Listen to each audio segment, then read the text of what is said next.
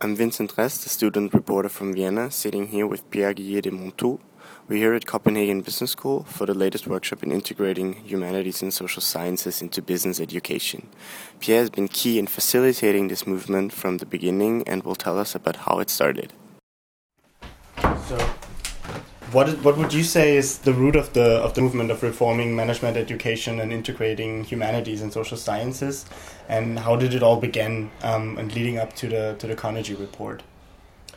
How did it begin leading up? Well, I mean, the Carnegie Report we call Carnegie 2 because there was a report 50 years ago almost, which we call Carnegie 1.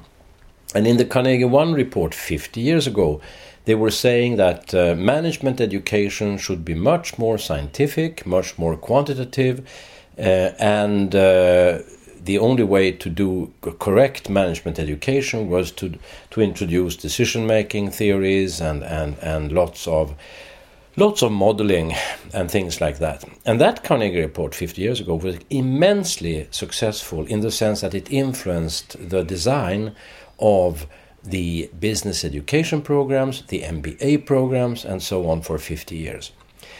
2011 came Carnegie 2, and the amazing thing with that is that so many things had happened in the world, like the environmental crisis, like the financial crises, like the rise of the Chinese empire, you could say.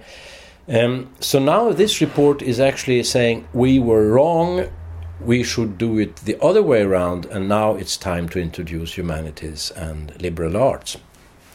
So when the first Carnegie Report was published, was it immediately implemented at that time to business studies, or did it also take some time? No, well, I mean, the first Carnegie were like a manifestation of a movement that was going on after the Second World War in the 50s and the 60s to make more efficient leader education and management education in the States first, and then it was exported to Europe. Mm-hmm. So that report came out in a time when lots of young people were generously invited by America to go over and make PhDs, which they did in these business schools, came back to Europe and knew how to do it and implemented it in Europe, and so on and so forth. And so, like you've been the first one of European teachers to take up that report that was published in the US. And what was the reason why you wanted to bring it to Europe? The Carnegie 2 report, you mean, the latest one. Yeah. Well, actually, I had just arrived to CBS as a professor of philosophy of management, and I have a friend who is a professor of philosophy at the Stern School of Business in New York University.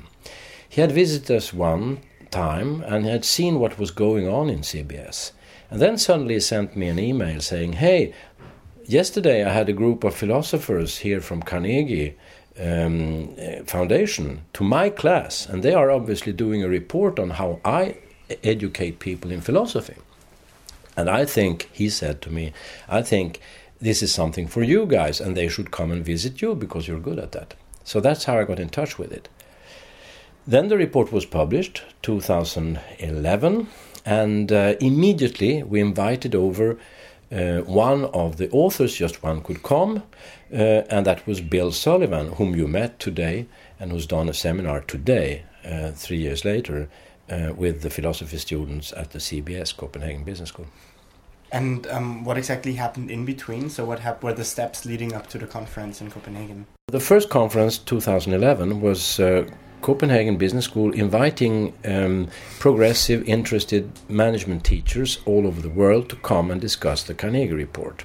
So we did a big conference, lots of keynotes, and all that is documented, by the way, if you want to have a look at it. We got it on video, we got it on transcription, etc., etc.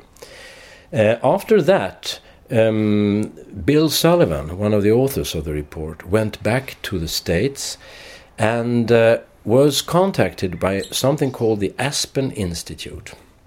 The Aspen Institute is an institute that's been going on for 30 years, introducing leaders, political leaders, business leaders, social leaders, etc., to philosophical reasoning. The Aspen Institute thought this was a great thing, the Carnegie Report. So they said, we want to help implement this in American colleges and universities. And then Bill Sullivan said, why not some Europeans? Why don't you invite CBS? And that's how we got into that. Immediately when we got invited, we say, hey, we are very good, but we have a partner university called the St. Gallen University. They're good too. Why don't you take them? So, hey, okay, we'll come over. And then finally, the Barcelona School. ESADE, CBS, and St. Gallen University took part in that discussion. We met twice. We met American colleagues. We discussed with them what sort of education should it be, how should it be made, and so on and so forth. Can you shortly describe what was the exact criticism that was expressed in CR2?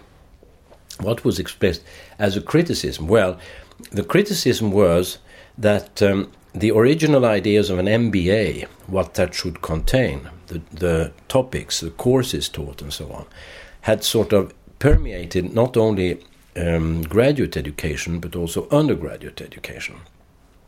And what these researchers, Bill Sullivan, Thomas Ehrlich, and Colby, that's the guys who wrote this Carnegie II report, what they found out when they went round to American schools was that students were actually believing that the economic models they learned at school, in class, that these models were the reality.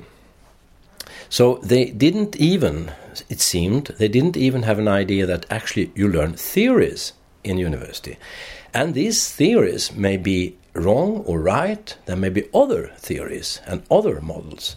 But it seemed like they took, the agency theory, the rational choice theory, as the truth. So there was very little reflection. And then they also found that, and they were amazed by that the report, they did the investigation during just after the first big crash of the financial crisis. So they came to the business schools and thought, hey, that must be something all the students talk about with their teachers. What's going on, what's happening, what will happen in the future. And they found nothing of that. So what they are saying in the report is that they are so amazed that what they call teachable moments, things that happen today, so to speak, that these things were not immediately brought into class and discussed with the students. So they say we must do something else, there must be something more. And the third thing, and that is, I'm sorry it's long here, but I'm trying to condense it, but the third thing is that the Carnegie Foundation, their main concern is that professional education should be in touch with society. And what they have found in education, business education, also in engineering education, law education and so on, is that there is a lack of civic engagement, they call it, on behalf of the students. So students go in and do their learning, so to speak. They learn the models, they learn the techniques, but they are not devoting much time to considering where do these techniques fit in, how does society look like, how can we change society, what are the problems in society. And that's what they wanted to introduce. So today the issue of student empowerment and the role of student in classes was addressed a lot. Could you just quickly describe what you think should be the role of the different actors, so students, teachers and institutions, in your opinion? Well, today we had the so-called Haniel seminar, which is also a spin-off of this movement, you can say, supported by the Haniel Foundation. And we discussed, people mainly from CBS and from St. Gallen University, what is the situation today in the classroom for business and management students. And one topic that came up is, it seems like we teachers, faculty, maybe we don't know very much about the situation of the students when they sit there, how much in debt they may be, their problems or concerns of getting jobs, what they think is useful knowledge or not, how they look upon us when we lecture, and when they have all the social media and they can tap, online in classroom, etc., etc.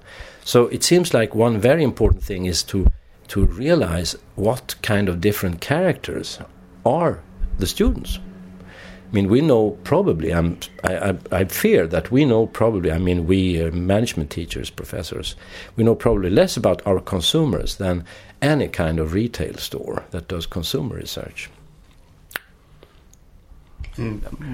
What should be the role of teachers and institutions in that process? Well, to be alert and to have students, activate students so that they learn actively themselves and are not spoon-fed with the stuff, of course. So things like studio pedagogy, I mean, splitting up the classroom, doing much more interesting surroundings, architecturally and pedagogically, trips, study tours, and things like that are we have to experiment with this in order for the students to develop and be more active. And last question, what would you suggest should be the next steps for this movement, and maybe also at the implementation of some of these measures that have already been proposed? Well, I think it's important to realize that humanities and liberal arts have a real place in the business school. But I think this will not be taken really seriously if we don't understand the fact about what management knowledge and management research is today. If we understand what actually management research is about, we will realize that philosophy, sociology, ethnography, history tap into this research. Because if you look at what management researchers are doing, and I mean what they are doing is basically what will come up in the textbooks or will be taught in the class. If you look at what they are doing studies which are on the verge of they're touching philosophy, touching sociology, touching ethnography and anthropology. So they are already there. And we must realize that it's not a matter of pushing out management research. It's a matter of doing it much better by having humanities and liberal arts. Okay, so thanks very much. This is Vinzent Rest for Student Reporters talking to Pierre Guillet De Monthoux.